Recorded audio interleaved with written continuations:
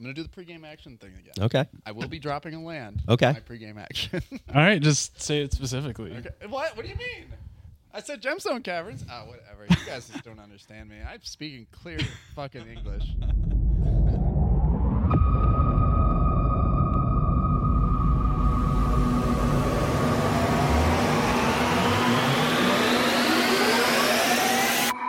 Welcome to the MoxStars podcast. I'm Evan, and I am here with my great friends, Jordan Garcia Yo, what up? and Christopher Ritter. I had a pregame action, actually.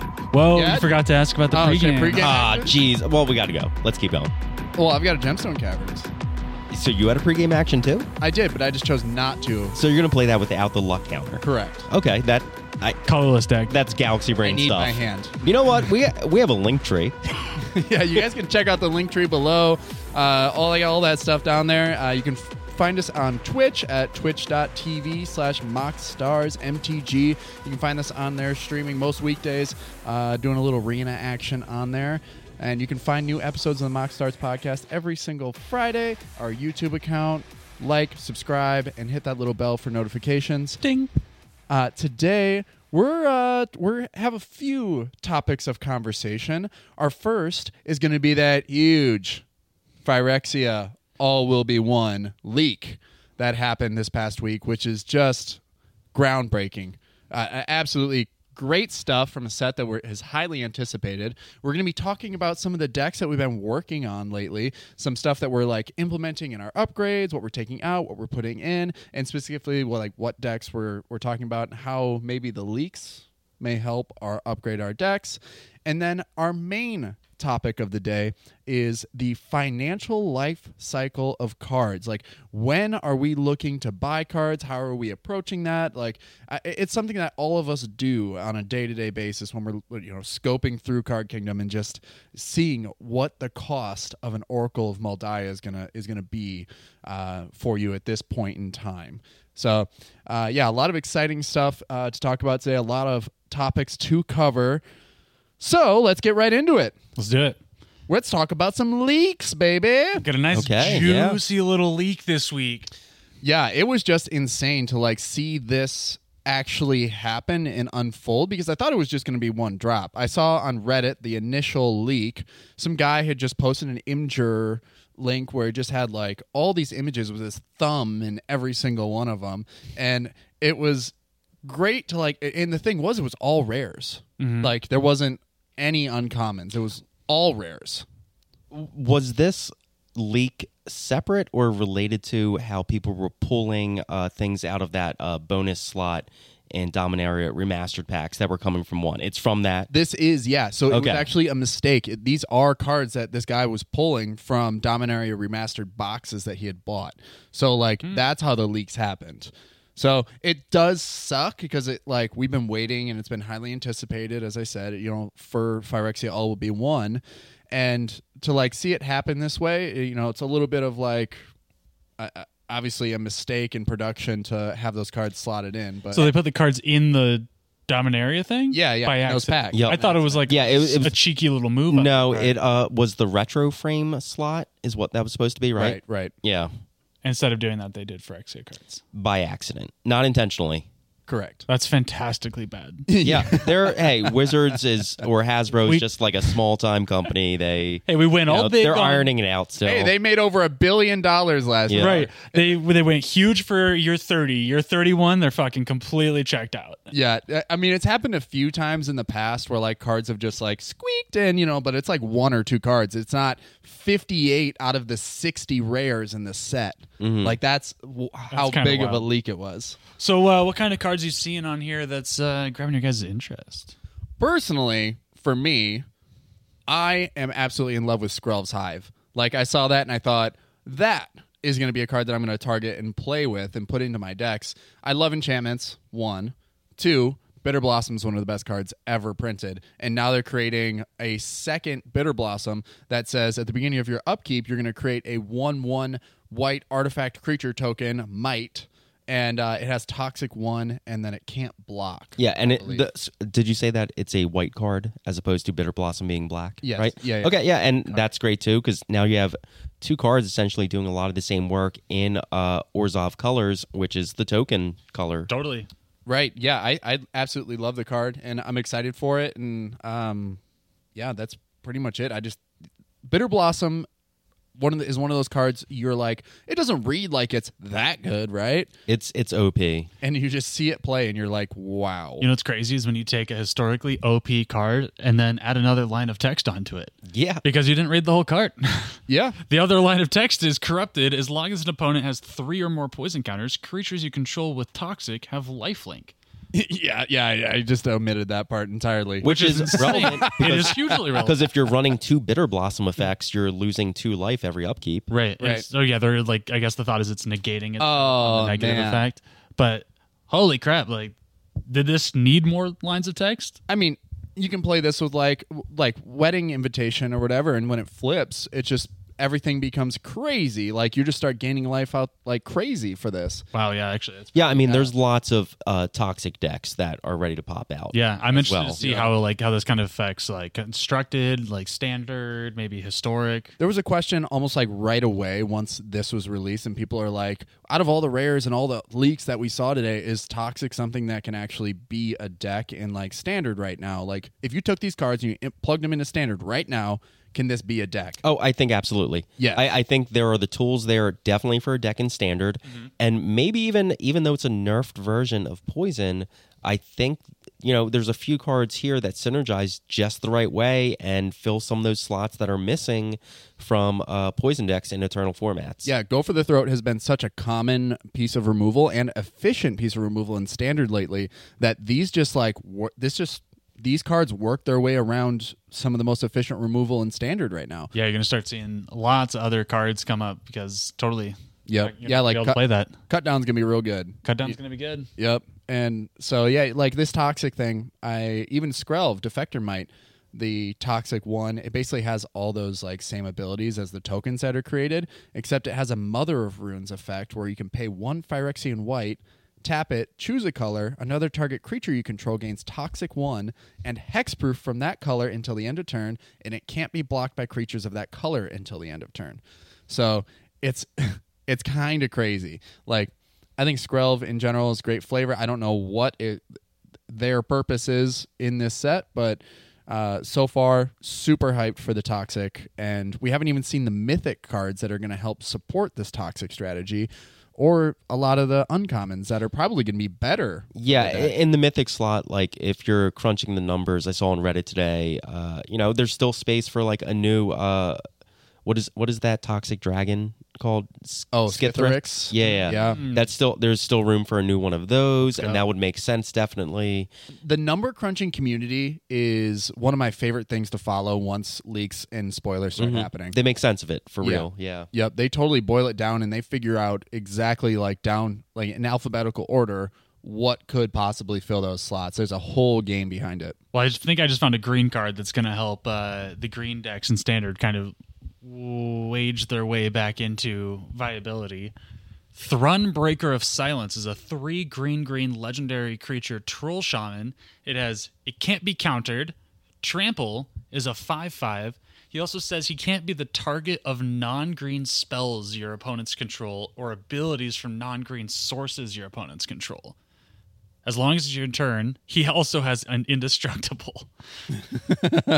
Wasn't Colossal Dreadmaw running standard when it was standard league? No, that's Not Colossal Dreadmaw. The hexproof. Yeah, the hexproof trample. Oh, Carnage Tyrant. Yeah, that's the one. Yeah, so it has trample. It has Essentially hexproof. There's a word salad on there that makes it good when you add it all up. Right. Essentially, yeah. Almost like Questing Beast. Like you see Questing Beast and you realize it just does more every time you read it. And I feel like this card is going to do that too. Right. Yeah, and the old Thrun was definitely a card that made its way into a lot of modern decks, pre-modern Horizons. So Right. So that's pretty interesting. That's pretty spicy right there. I think we're going to see a lot of gas out of this set, and I think we're going to see a lot of formats impacted from the gas that comes out of this set. Yeah, I'm actually really excited to see what removal gets plugged into this. We haven't really seen much removal in the rare slot so far. But I was just, I mean, in general, even at the common and uncommon slot, like what are the removal spells that are going to be in this new standard format? Right, exactly.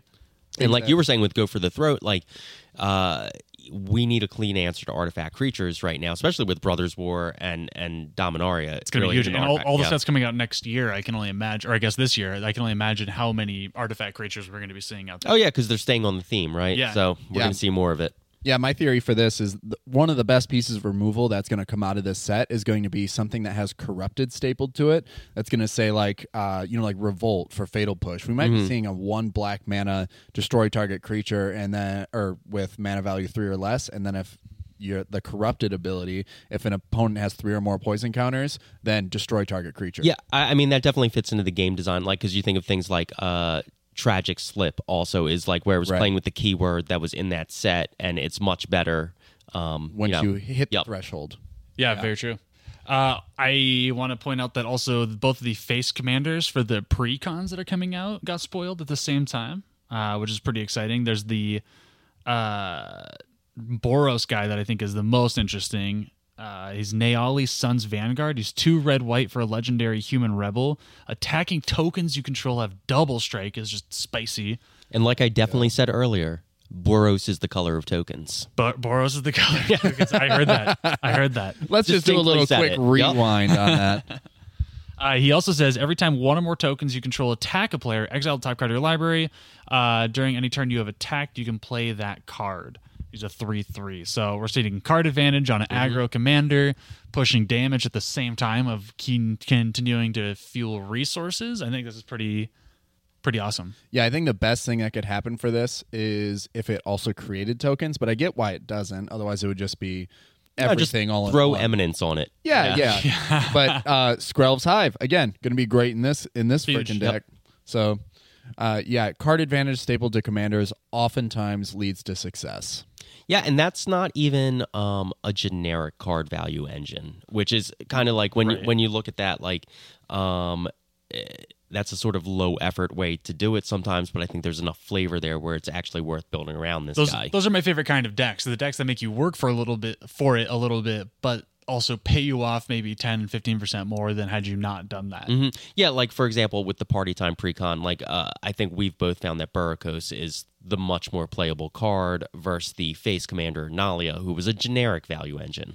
True, yeah, and then Burricos does the complete opposite. He asks you to build around him, but you instantly get paid off for it. Yeah, the background really helps out with that too. Yeah, exactly right. Exactly right. Since he is he's all party types. Anything you play in your deck is going to draw you a card. Mm-hmm. I will say I do hate playing background. It's fucking awful, but there are some great commander background. There are. I just hate having to invest mana into a resource that only attaches to my commander, so I've had to cast both. I get that it's trying to get around the broken aspect of partner commanders in the past. Mm-hmm. I just hate it. I mean, I think background might work better. Not better, probably it's broken. If it almost works something like Eminence, where like once you cast it, it's a global effect for you, where it becomes like an emblem or something, something like that. Sure. Yeah, we're all nodding our heads because I think that is just the way that it should be done, the way that it should have been done. I get that it would be broken, sure. Yeah. Well, that's why they put a lot of those effects like this can only trigger once per turn, right? Totally. Like, what about a fixed Eminence? What if we saw something like that? Honestly, the Folk Hero background would not be broken if it had Eminence. Yeah. And it still, was the same thing. After Markov said once per turn, you get to make a 1/1. Yeah, it just says when Baracos enters the battlefield, he draws a card because that's the background you chose. It's like you could have chosen a different background and maybe bounced a creature instead or something. I don't know. I like that they're messing around with these kind of mechanics and stuff, and I want to see how it grows in the future. I don't know if anything will happen with background necessarily, but they are playing with command zones and how all that works and stuff. I'm glad they're not scared to do it after the whole companion situation, I guess. Yeah, bring companions back, please. I think companions are a lot of fun and has a lot of potential. Yeah, I mean, I would love if they printed a new cycle of companions, honestly. Yeah. Now that they've put some thought into it, seen how how it's implemented in gameplay, like what aspects of it are broken, like what is the appropriate power level for, something of this nature. Yeah, exactly. I would love to see more of that. The other card I want to point out is the Other Face Commander for the other deck, because this is our first whisperings of an Atraxa coming. It is, I have no idea how to pronounce this, Ixhel, Ixhel. Ixhel, Descendant of Atraxa. It is a 1 white, black, green legendary creature, Phyrexian Angel, flying, vigilance, and toxic 2 for a 2/5. It's got Corrupted. At the beginning of your end step, each opponent who has 3 or more poison counters exiles the top card of his or her library face down. You may look at and play those cards as long as they remain exiled, and you can spend mana to do so, and of any color.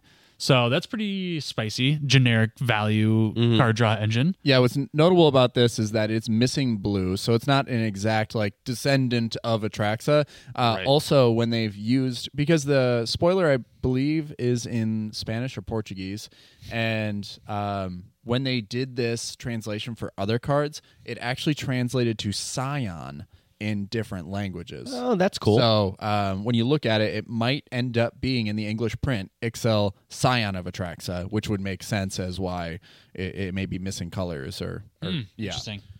But what do you think about it? I think it's pretty interesting. I think we're seeing a ton more of this effect of the exiling, getting it like all over the place. I honestly think flying and vigilance is just the strongest or one of the strongest combinations of keywords you can put on a card. And then you put Toxic 2 on there and you're like, yeah, that's pretty good. You know, it's like having... What are the stats on there? Is it a chunky body? 2/5. Okay. Flying vigilance. I mean, that vigilance comes into play right there. Like, Yep. You can block probably one of their biggest attackers, right? Yeah, so essentially 2 hits from it and you are triggering Corrupted, right? Because you have to have 3. Is that always the Right, case? and so this requires a little bit of a build around for sure. Like you have to hit that threshold in order to like start doing the things this deck wants to do. Right. So yeah, I think the card's great, and it does require that, like we were talking about, even with the other deck, you have to put pieces in order to make it work.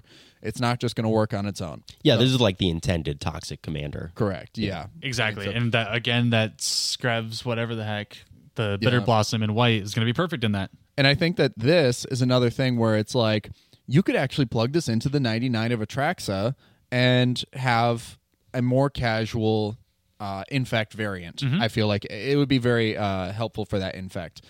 And speaking of Atraxa, moving on to our Brewer's Corner, I have been working on an Atraxa build lately. You have? We played against it last week. Yeah, and I'm super excited for the new Atraxa to come out, see what differences there are. But there is a card from the leak that I'm specifically interested in. It's called Izuri, Stalker of Spheres. And it says, when it enters the battlefield, you can pay 3, and if you do, proliferate twice. And then, proliferate twice, and then whenever you proliferate, draw a card. So it's a great ability, especially in this deck that at the beginning of your end step, it just says draw a card. And so interesting that's on a ETB for that. Right. And so I think with the Atraxa deck that I played last week, I saw some, faults, like some like defects in the armor a little bit. I did not have enough protection for Atraxa. We the whole table wanted to remove her as soon as she dropped. I got dogpiled like a motherfucker. Yeah, it didn't help that Chris and I were also playing 2 new decks that are both control decks at the same time. I guess the thing is when I first started teaching Jordan and then Rusty how to play Magic, the thing is that I had an Atraxa deck that was just like the top of the table. It was really hard to beat. It was just a deck that could, come out, like dig itself out of any hole and find a way to win. And so like rebuilding this, I didn't want to rebuild that deck. Like I know times have changed a lot, but I wanted to do something a little bit more fun. And so this build is actually fractal based. So Fractalaxa, I don't know, like Attractals. I like Attractals. I think that's yeah. But I only got to pull it off, and so I have a little, I got like 2 Fractals last week, but I really wanted to build around Kasmina from Strixhaven because she gives all planeswalkers her abilities, and one of her abilities is -X, create a 0/0 fractal creature token with X +1/+1 counters on it. So it's a very +1/+1 counter based deck, but I wanted it to be fractals and overrun and like punch face. Just so happens that planeswalkers also work great with Atraxa. Yeah, exactly. That's like the side benefit to the whole thing. So I'm currently looking at just like plugging in more protections and plugging in so I can keep my value engine on the battlefield and maybe not have it gilded draked. No chance. Yeah, or have it sniped off the field. I didn't even get to make contact with Atraxa once. Are you familiar with a little card called Swiftfoot Boots? Yes, I am. Yes, I am. Shout out to Kyle. Yeah, I actually did not put it in there because I was just like, I want to give people a chance, right? And I don't think people will take that chance. You don't want to give them that chance, I mean, think. look what Kyle does. He knows every single deck he brings to the table. He knows he plays a commander that needs to be killed. Yeah. So it's his pet card gets in every single deck he plays because of it. It's like I need to put Enlightened Tutor just so I can search out the Lightning Greaves. Like, the deck needs a little refinement because fractals aren't. Well, surprise, surprise! Fractals aren't the most efficient form of +1/+1 counter generation or building value. So it's funny that there's a lot of cards that stimulate the fractal strategy, like Oversimplify gives everyone a massive fractal creature, and it just consolidates all their creatures, which is great. But yeah, the deck is a work in progress. I really want to keep moving forward with that idea. And if there's enough interest, leave a comment down below on the YouTube video. And if you want to know more about the deck list, that'd be maybe we do more a than little, happy to share it. Yeah, little deck video on it, little deck tech. yeah, exactly. But yeah, what are you guys working on? Chris? Oh, yeah, sure. I'm going to talk about the deck that I brought last week because I got some reps with it rather than the deck I'm bringing tonight because I have two new decks. Ooh. So last week's new deck was the Reality Chip, Mono Blue Control. Not really the type of player I am. I typically do not spend blue mana even in conjunction with other colors. And I just wanted to see what it was like. And as it turns out, it's a very satisfying feeling to sit there at the table and not have to do anything because everyone is worried that you're holding up interaction. It's pretty great, right? Yeah. You have a full hand, lots of untapped mana, and just people are afraid to play their spells. There were too many times when we went around the table and no one played anything. And I just looked at you and I said, I'm going to walk right into your counter spells. I do not give a fuck. Oh, yeah. I feel like we just took 2 turns off. Yeah, when we which is the wrong way to do it. You're just giving the control player more time to accumulate more interaction in their hand. Exactly, right. You have to draw out that interaction with low value pieces earlier in the game. You have to get your opponents to goad it out themselves out of the control player's hand and give you a chance to do something. Like it requires more politicking and more just like burning resources, I think. Yeah. And so it was fun being on the other end of that, and because I've in my almost 30 years playing Magic, I have never really been a blue player, and I've never experienced that. So it was kind of fun. Nice. That's awesome. Yeah. That's like right up my wheelhouse. That's my favorite thing to do. So Interact. and I love to be interactive. 100%. Yeah. I mean, I love to interact in different ways, but not like, because counter spells, and that's primarily the way that blue does it besides bounce effects. And even bounce effects are all timing related interaction. Huge decision points. How did you find your success with like being the control player at a 4-player pod? Because it's drastically different, obviously, than like a 1v1. I mean, it's just threat assessment. It's like, which of these things do I really need to counter? Because what actually affects me? Exactly. Right. Yeah. What is going to accumulate value, and like, is this the right time to stick my finger in? Yeah. Yeah. Like, because there's lots of things that can happen, and what do you actually need to worry about? Like, Right. Like, you don't want to burn a Force Will, but other blue player playing a Heuristic Study on turn 3 is pretty terrifying because that it'll just run away. Mm-hmm. And I think during one of those games, I let the Heuristic Study sit for a few turns, and either I let someone else take care of it, or I just waited a while before it got too much value. That's the thing about our pod is people have interaction, so it is like you have to pick and choose when you let other people interact or when you need to finally like step in. Yeah, I forget. There might have been like a politics deal where I was like, hey, I'm probably holding interaction for something else you're worried about. If Kyle, you can remove this for me right now. Yeah, Right. I was the one with the Heuristic Study, and Kyle killed it. Yeah. I got 3 cards off of it, and then it died. There we go. Were there any things from your deck, like any improvements, like you see that you wanted to make? Like, I know that when you played the Reality Chip, you had a hard time getting it to stick to a creature. Yeah, I mean, I'm playing 16 creatures in that deck, which is a lot for a blue deck, and I just didn't pull any creatures. I think I lost the first game, and the second game I won without the Reality Chip because he got removed a couple times, and at that point it was like 7 to recast and wasn't worth it. And I instead spent that 7 mana on Leveler followed by Thassa's Oracle. That was funny. We were just so gassed out by that point. You're like, I'm just going to do this. Yeah, I had counter target non-creature spell, and that was the only interaction I had. And you were just like found a way to slip right under that. So it was. But I mean, that's what blue does. Like it waits its turn to win at instant speed, kind of.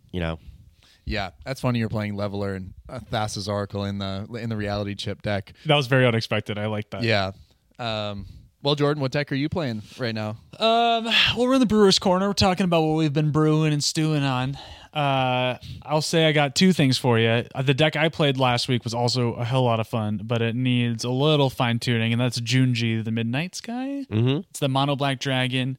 I'm really trying to set it up with some kind of loopy, reanimating nonsense, but it feels like there's a lot of A pieces and not a lot of B pieces.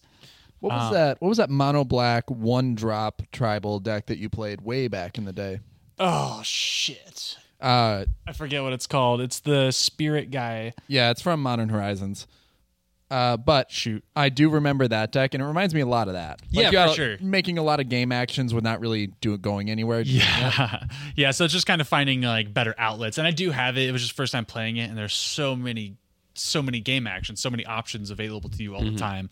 You're tutoring and needing to figure out what you need, so it'll probably just be a little fine tuning on that front as I get there. But it is a lot of fun. I'm having a lot of fun with it. I think I just needed a deck in our like mid power table that was an engine, something I could, spin some wheels and stuff. And I just feel like I haven't had that. If I'm playing casual lately, I've just been playing creature-based strategies, and that's not usually my go-to.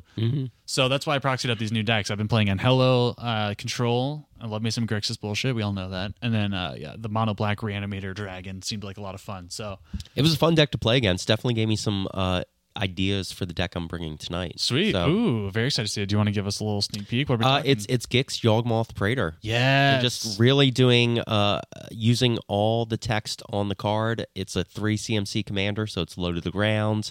The first ability encourages a slugfest and creates card draw off of that, so lots of creatures with menace and skulk and other evasive abilities. Love. And then the third part of the card, which is playing your opponent's cards, which Black likes to do, and, dipping into Praetor's Grasp and things like that. I love it. I'm excited to see it. And I've seen a few Yawgmoths, especially more in like the Brawl section, but I'm excited to see it as a full commander deck. I think there's tons of potential. It's mono black Edric, and black is good.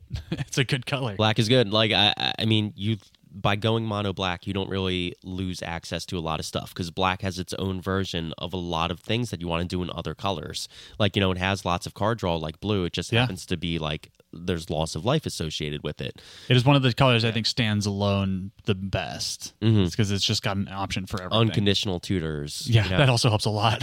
And card draw, just stable too. You and lose life, lots of card draw. Yeah, lose life in the process, but you just. But who cares about that, dude? Yeah, you're burning the candle at both ends. Exactly. The only other thing I'd say I've been working on right now is still playing that mono blue Hadi Jin deck in standard, and I'm really excited to add Silver Scrutiny to the deck as a card draw option. I've been playing some top end. What does that card do? I'm not familiar. Oh, great question. It's from Brothers War. It's X blue for a sorcery, and it says draw X cards. But if X is 3 or less, your sorcery gains flash. So essentially, your max at instant speed is you can do a 5 mana draw 3 at instant speed. Oh, okay. Which is pretty nice. Yeah. Or it just kind of scales with you throughout the game. Usually my games run long because I'm a control player. So being able to just draw 6 when I need to is going to be fantastic. I'm going to put it in place of what I've been testing lately is my flow of knowledge, where you draw equal to the number of islands you have. Yeah, I imagine the rate is actually better. Exactly. Yeah, like I've had some very explosive draws with a resolved flow of knowledge, but like being able to regularly draw 3, I think is significantly better than being able to draw 6 every 10 to 20 games. Yeah. So yeah, I'm excited to test that out and see how that works. Other than that, Blue Sun's Twilight, I got my eye on that from Phyrexia. Great card. I think that's going to make that deck just absolutely gas. But I'll keep you guys posted. All right. We've had our subtopics go a little long, but we're going to get into our main subject, and we're talking about the life cycle, the financial life cycle of cards, and what our actual strategies are. And when we're looking at cards to buy or to like sit and wait or whatever, how we approach that whole process. And it's kind of funny that like this whole leak thing happened, and it just gets the gears in my brain turning on like what do I expect a pre-release price to be on some of these cards, like when they finally are officially announced, And then there's also the other part of the conversation where Dominaria Remastered just came out, and all those 1-mana tutors, that whole cycle, Gamble, Worldly Tutor, Mystical Tutor, Enlightened Tutor, and Vampiric Tutor, they all are dropped here, and you're sitting there and you're wondering, when is it the right time to buy? Like, I think now feels like a good time to buy, speaking of unconditional tutors, a Vampiric Tutor for $30. That is a great price on it. Is that what we're looking at right now? That's hot. I cannot believe, like, in that, like, Chris, you also saw this sort of like, I wouldn't say it's an article, but a post on Reddit a really today. Well-researched Reddit post. Yes. And I pulled it up here so that we could reference it, but user Honor Basquiat posted this today, and it was just a reference to how many cards have seen a dip in financial value over the course of time due to reprints, which is exactly what the player base has been asking for specifically years. Commander staples. Yes. And Eternal format staples. Yes. And so, like, the first card they mentioned was Baleful Strix, was once a $22 card, and now it's a sub $2 card. Which seems about right. Sorry. I would feel real bad paying $22 for a Baleful Strix. But it's a good card. It's a good enough card that, like, you wouldn't want to omit it. Right. Back in the day, I mean, it was your best option as like an artifact creature with flying, death touch, enter the battlefield, draw a card. You know? And if you're playing 4 of those in Modern, like, seems good. Yeah, right. That's really good getting that consistently on the battlefield. But then you're also spending close to $100. Totally, right? Which seems insane on the alternative. Yep, and like cards like Felwar Stone was once a $6 card, now it's less than $1. Wayfarer's Bauble, $4, now just a $1 card. Scalding Tarn was $100+ in 2019, and now because of Modern Horizons 2 and the reprints we've seen, it's now sub 20. Yeah, I mean, on the personal tip, like, and it's like I own a playset of Khan's Polluted Deltas because they were a $15 fetch land when I got them, and even though I'm mostly an Orzhov player, I couldn't get the Marsh Flats because they were $50 at the time, and now that role's reversed. Yeah, we just had the greatest gift dropped off at the deli this last week, and our beer rep dropped off his old collection, unfiltered. Ooh. Yeah. And so we just started rolling through it, and we see a bunch of old borders, and like from like Visions, Onslaught, and stuff like that, and Jordan's rifling through, and he finds 2 Onslaught Bloodstained Myers. Ooh, nice. Which $50. And the thing is, it has been a select printing of fetch lands. Like Modern Horizons 2 didn't see the whole cycle reprinted, and so there are cards like Bloodstained Mire and Wooded Foothills that are still climbing. Flooded Strand is still up there, I think. Yeah, and still climbing. So we're just waiting. Maybe the next Modern Horizons we see another reprint. But yeah, it's crazy. Cards like Liliana the Veil was $90. And now you can get one for $20. Also, on the personal tip, I bought them at the $90 price point. And it feels a little bad right now. You couldn't have known, like it was not a card that anyone was expecting to be reprinted in Dominaria United. It was like, are you kidding me? Are you putting Liliana the Veil back into standard, like with this set? It just seemed crazy. And then you see it play, and it's actually not overpowered, which is very confusing to me because I've seen the card played 100 times. Well, as someone who's lived through Liliana Standard, like it was a very good card, but there's a little myth that built up about it, like the people that lived through Eldrazi Winter are just like, just grizzled. You don't know, you weren't there. Like, whatever the opposite of rose-colored glasses were. Right. Yeah. And I mean, 3-mana Planeswalkers have always had a bad reputation. Yeah, really, really good though. Yeah, always really good. But I guess when I'm lending my perspective to how I'm approaching these cards, I'm always sort of looking at how these vendors value them first. Like, I know what I want to pay for these cards, and I don't want to pay a dime for any of them. I just want the card. But when I see a pre-sale price come up, like back in the day, when I saw Finale of Devastation drop as a pre-order, they were $7. How many did you buy at that price? I bought 8 of them. Ooh, that feels Yeah. good. It felt really good. I still Yeah. have them. And so You have all 8? No, I traded some of them in so I Okay. could get pre-release foils. Yeah. So like there was a point where they were $50 a piece, and I sold 2 of them back, and the conversion rate was 2 non-foils for a foil, and I was like, cool. Yeah, I think with 1 or 2 reprintings, they're still like 35 right now, right? There's no reprints of it yet. Yeah. Oh, there's no reprints? No reprints yet. Unfortunately, Oh, no. one of I'm thinking. I know what I'm thinking. Yeah, the finale set. I don't know when the right time for a reprint for that would be. You know, it's I feel like we've it was- had other reprints of the other ones, the bad ones. Yeah. They put them in Commander decks and shit like that. Yeah, Has they- Torment of Hailfire been reprinted? Isn't that technically part of that cycle, right? It was from the same set, but it wasn't part of the cycle. Does Black have a card in that cycle? Yeah, they had a finale. Oh, did they? I always Finale assumed. of Despair. Oh, really? I always something assumed that like Torment of Hailfire was the black shaded version of that. No, they did a whole cycle of Okay. finale. Oh, it's Yeah. funny to be Yeah. like similar set and Yeah. very similar vibe. You know, and then it was that same set they dropped God Eternal Ronus, and it was a $4 pre-order, and so I literally tried to buy 32 of those because I was like, that is a card, like the overrun effect, but it didn't give trample, so maybe not the best investment. It was decent, like I sold them at $7 or $8, so whatever. But like that is what I'm looking for. I'm looking for the initial drop of the initial release of a pre-order price. And now the market has gotten so inflated that we've seen set after set release, and when they release, they don't hold value. So Yeah. pre-ordering is just not a good idea anymore. It used to be like there would be this wave, and if you could get in early enough where pre-orders went up, they had not gotten spiked based off of hype yet. The prices. Or the algorithm or whatever. Right. So if you got there early enough, you'd be able to lock in pre-orders at a low rate and then watch everything climb over the next 2 weeks until release. And then everything would slowly trickle back down over the next few months and stuff like that. So usually the best time was to buy after the set came out, by like a good month or two, let everybody sell the shit back to the stores, or right up front, like if you could get in first thing.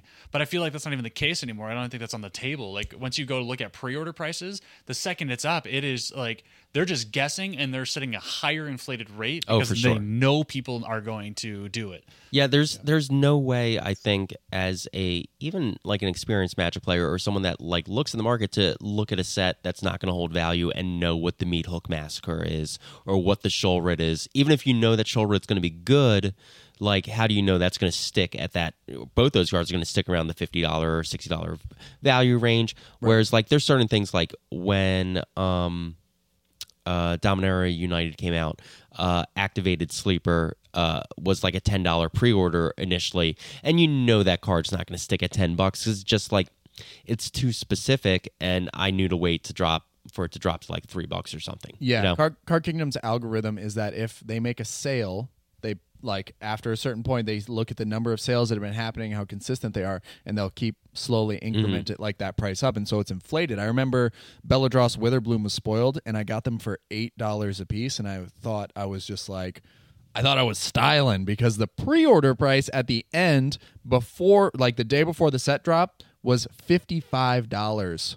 Ooh, was that pre or post the Colored Dragon cycle from Baldur's Gate? Pre. Okay. Yeah. So I really thought like I had hit a home run and I was like really going to be swimming in it. But then it just like, it turned out that when the set dropped, they dropped almost immediately down to like $17. So it's like, yeah, I still got a good deal, but it's like, I'm not turning a $7 card for a $50 card.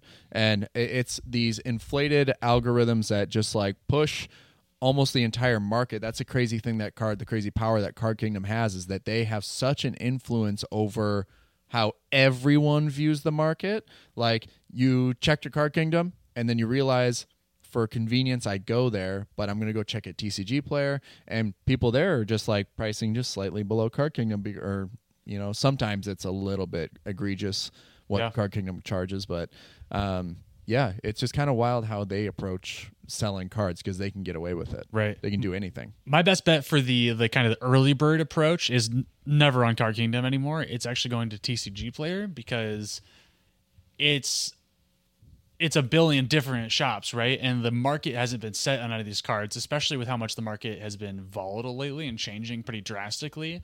I think everything was very like similar for the last few years as far as like ebb and flow of sets and price fluctuations, but now everything feels very different. Gas is on the fire. Everything's way more expensive. Things aren't dropping like they used to, that should be necessarily. So I go into TCG Player, and you end up just finding somebody like underpricing something before the market really dives into it, and so you can actually pick up some of those early pre-releases there, I found, but that is still kind of becoming a fewer and further between thing. Yeah, I think the old way of approaching it is no longer going to work. Like, the home runs we hit in the past are a thing of the past, and it's like they're cool stories to tell, but like the approach has to change. Yeah, I mean, for me, almost, it's like I think I've taken the approach that I'm not doing a lot of pre-orders, that I am going to let things settle out, and I'm going to end up spending the same money, still, not getting a great price on the chase card that I wanted, that's still hovering at that inflated price, but man, am I going to save a lot of money on those other cards that were overinflated. Right, like when Nuka Penna dropped and Ledger Shredders came out, like this was one that I absolutely hit a home run on. I got borderless foils for $4, and I had no idea what to expect from it, but I knew the card was worth more than $4. So yeah, I wish I'd bought more than 2, but it's one of those things where it's just like I just got lucky. Yep. Like I did not want to pay the pre-order price for a Shieldred, which was pre-selling for $40. And exactly. I was sitting there, I was like, I'm not paying $40 for a fucking Shieldred. I mean, would have saved you $20 at this point. Yeah, and probably in perpetuity. I mean, it would have, like, paying that $40, I would have been able to like trade up or trade out and then flip it for something that of higher value, something that is maybe a little bit more eternal. Because for a long time, the strategy was you would buy cards and then ride the wave and then hop off the wave before it rotated out of standard, because you knew that it was going to fall off a cliff. But standard doesn't exist anymore. And then anything below that, Pioneer, Modern, whatever, is somewhat of an eternal format. Like they draw a line where things get cut off. But those cards, if they find success in those other formats, are going to just stay high forever. Yeah, that's what I was going to say. Is it's so hard to just let the sit and lie method work, because like with the shoulder, that would definitely have been my thing. I was like, there's no way I'm spending $50 at pre-release. It's ridiculous. I'll pick it up in a month. But then all of a sudden, just like Ledger Shredder, shoulder gets picked up into standard and any kind of constructed competitive format, and all of a sudden it's $70. Ledger Shredders are $20, $30. Like, it's hard to know when it's just a chase card that's like getting overhyped and therefore like the price is inflated, or is this actually the next bomb for the next 2 years? I don't know. I think there's so much luck to it, and even if you think you know the market, you don't know the market, because there's so many different people with different approaches to the market that like I don't think there's a wise way for the average person who's not operating on like who's not a retailer, like doing this at high volume, to do this in a smart way, because there's just too much product to keep up with, and there is too much product that you need to make the right choices about for you to come up on the correct end financially. Speculating, like at this point, we just know the one thing we do know about the market is that Commander currently drives a majority of the market, and that's the one thing that I've noticed with like these waves is that, I guess for one card, for example, go look at Joda the Unifier.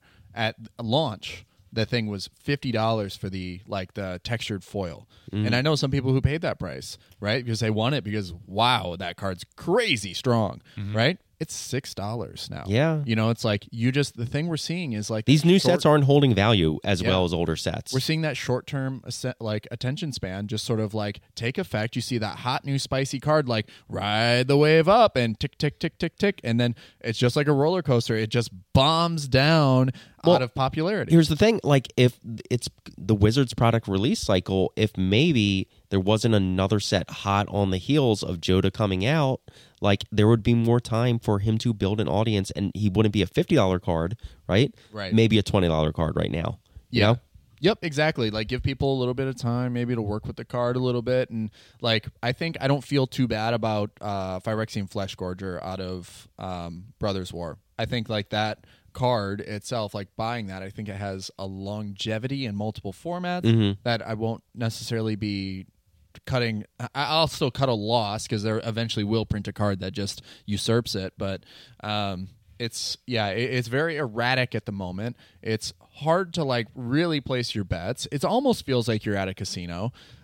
Yeah. You're gambling. You're Yeah. very much gambling. Yeah, that's So- what I say when I buy packs. I I'm mean, gambling. I used to tell people that. Yeah. I was like, why would you buy packs? You're gambling. I just go out and buy the singles you want, right? And it's turning out that you might have better It's gotten luck so ripping expensive. packs open. Yeah, singles have Yeah. gotten so expensive that just pulling one out of the 5 packs you bought sometimes just justifies it. Yes, yeah. So imagine going out and buying a Dominaria pack and you pull a Shieldred right now, like right now. It's just like, wow, Yep. you just turned it like oh god, what would you pull that? Galaxy Foil Sacred Foundry. Sacred Foundry. Yeah. Yeah, that's hot. It's just like the luck of the draw sometimes results in a financial what do you call that?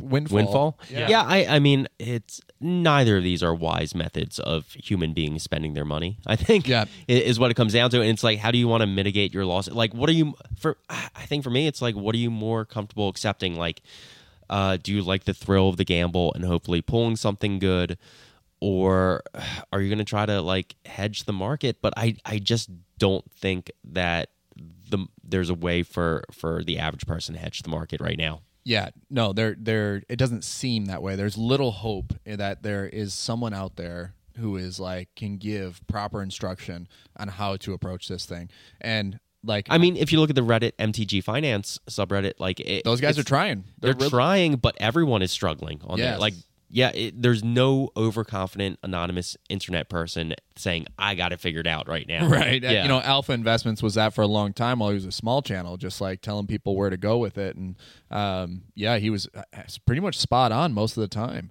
And now it just feels like the house always wins. And that's just the thing. That's what Wizards is trying to do. That's what Hasbro's trying to do, is trying to like sell product, because you need chase singles. When those chase singles get too expensive, people are more likely to take a chance on a pack than they are to go to the secondary market and buy cards. Yeah, and the other thing I want to say is like in a general sense too, a lot of the value in this game was generated over the past few years by a good economy. You know, like where people had excess money to spend on the game. So you see that with the sports card market, comic book market, you know, other collectible markets. Where prices were being driven up by people purchasing things, and now that we're heading towards a downturn generally in the economy, there's going to be less people willing to drop extra money on, you know, that set of fetches or anything like that. You know? Yeah, the pandemic changed a lot. It gave hobbies a chance to like root themselves in everybody's lifestyles, to say like, hey, like this, I can play Magic. And there are so many people like Post Malone out there playing it, and it just kind of changed the way we all approach and look at hobbies now, and how we are more approving of them as we move forward. So Yeah, but what we didn't expect is how much that was going to affect the market for all those things. When I remember when lockdown initially happened, and the first thing that I thought was, wow, paper Magic is not a thing anymore. These prices are just gonna like go through the floor, Right? Like they're just gonna like collapse, like this whole market's going to collapse. And it did not. It did the exact opposite, and it just went through the roof. Like all the reserve list stuff just started going crazy. People started doing buyouts, and just knowing that like there are a lot of hobbyists out there who are going to be like changing the market. So all this money that people had in excess now. So yeah, the market is a fickle bitch at the moment, but it's always great to like touch base and talk about it, because it's just it's so refreshing to know that everyone else is struggling.